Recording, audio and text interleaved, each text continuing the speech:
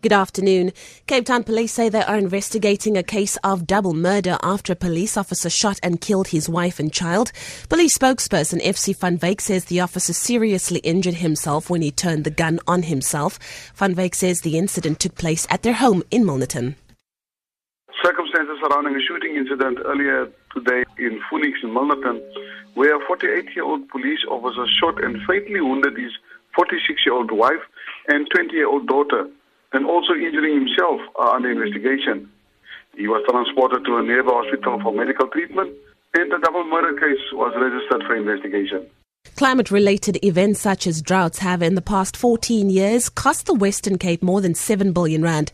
Spokesperson of the Provincial Standing Committee on Economic Opportunities, Tourism and Agriculture, Minister Beverly Schaefer, says a potential drop of 10% in agriculture produce could cost the provincial economy a further 3.2 billion rand and an approximate loss of 17,000 jobs. She says outbreaks such as bird flu could mean a further loss of 10 billion rand.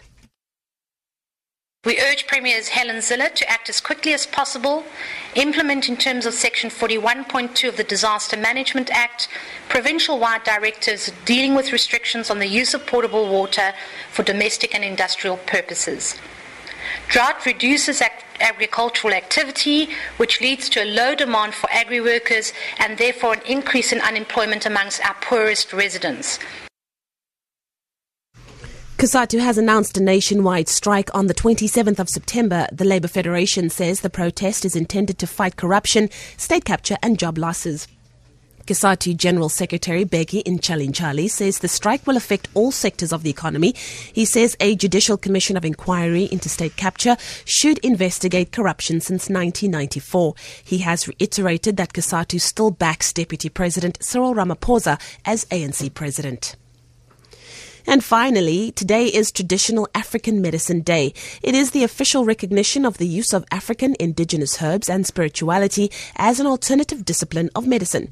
It's believed that there are about 200,000 active traditional healers in the country and that more than half of the African population still rely on traditional medicine for their basic health needs.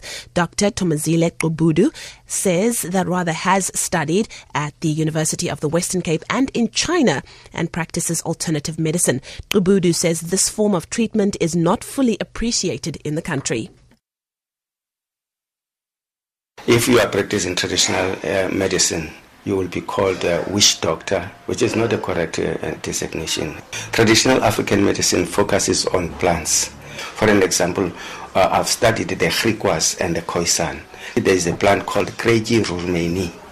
That plant, if you burn it in the house, it brings good luck and it chases away the evil spirit.